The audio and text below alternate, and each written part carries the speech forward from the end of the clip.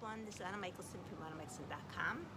And interesting, I never quite realized just how noisy town is at this time of night until I started doing Facebook Lives. I realized how the motorcycles, the scooters, the children's tricycles, the bicycles, the children screaming, the parents screaming, the dogs barking, all make tons of noise. Finding a quiet place is not so easy this time of night.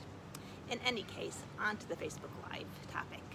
So yesterday, as I was coming home from the supermarket, my car started making these suspicious noises from the brakes. And I'm like, uh-oh, gotta go check the brakes.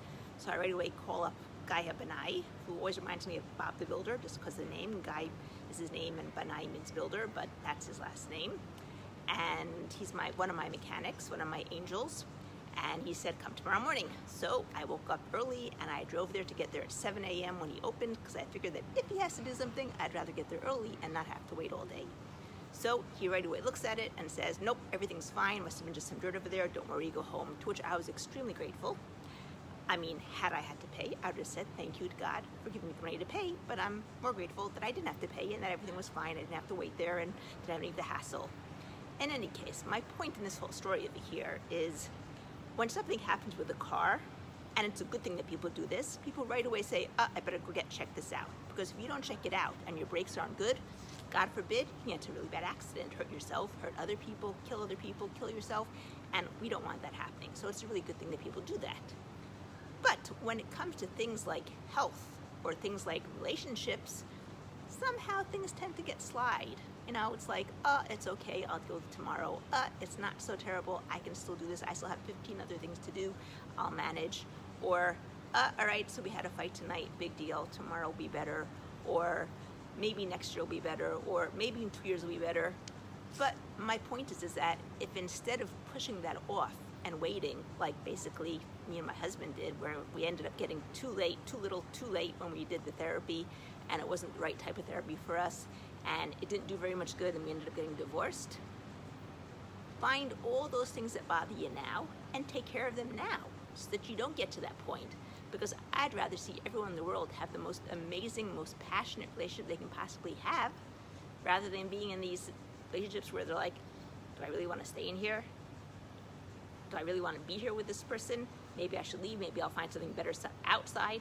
Now, I can tell you one thing, you will find someone better outside for the first 2 months or 3 months, and then after those first 2-3 months pass, or maybe 6 months pass, chances are you're going to get into the same exact place where you were with the first guy.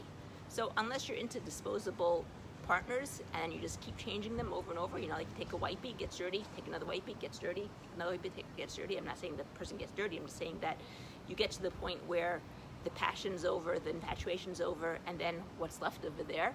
Is there anything left over there? Work on the relationship you're in right now. See why you're attracted to them, and see if you can build on it, make it better, make it stronger, make it so it can be the most passionate, most best relationship you can possibly have in your entire life. Because bottom line, nobody's perfect, and if you can find someone who's 70% of the time is good, take it. Work on it together, make it as good as you can get it. Anyway, hope you enjoyed this Facebook Live, and if you have any questions, my email address is always up there. You can ask, or you can ask in the posts below, in the comments over there. If you haven't given me a like, I always enjoy getting those likes, so please go ahead and give it to me. The little hearts really make me feel good inside, and I feel loved anyway, so don't worry, even if you don't give it to me. If you're on YouTube, don't forget to press the subscribe button and the little bell notification so you'll be notified every time there's a new video coming out. And other than that, remember, I'm here to make the whole world happy, 1% at a time, starting with me. And as I get happy, those little ripples come out from all around and start making everyone around me happy, and everyone around them happy, and everyone around them happy, till the whole world's happy. And I'd also like to help as many couples avoid the pain that I had to go through and stay happily ever after together for as long as possible.